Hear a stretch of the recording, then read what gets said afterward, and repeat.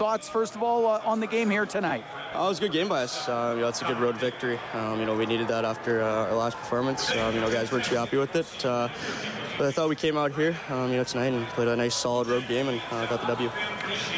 You talked about the response coming back from the game against Columbus, but how about the response on the 2-1 goal? You were involved in that three-way passing play, and when you're playing with 97, you got to be ready to make plays. But that, to me, was the turning point in the game, and your big guy was on it tonight, wasn't he? Oh my, was he flying out there tonight. Everyone he's going, it's pretty easy to play with him. He's going to find you anywhere on the ice, so you just got to be ready and expect to make that next play. How good is it to know you have home ice in the first round of the playoffs? Oh, it's unbelievable. I'm excited to get back there.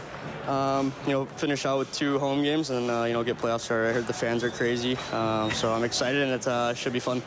Excellent. Kyler, thanks very much. Thank you. All right, Kyler, you have a... Hi, it's Shauna, and I might be a bad parent because my kids think French fries are vegetables. Hey, it's Ryan, and I might be a bad parent because I went out for wings when my wife was in the hospital after giving birth. Johnny here. I might be a bad parent because in my house, the tooth fairy gives pocket change. But we're not alone. Len emailed us and said his 6-year-old daughter's Tarzan moment going from love seat to lazy boy by curtains made him more proud than any dance recital. And Andy left his 2-year-old at the rink. All right, guys, I'm sure we're not alone. Like Andy's kid. For stories and confessions like this, make sure you check out our podcast. It's called Bad Parents, and it's available wherever you get your podcasts. I left a glove at the rink.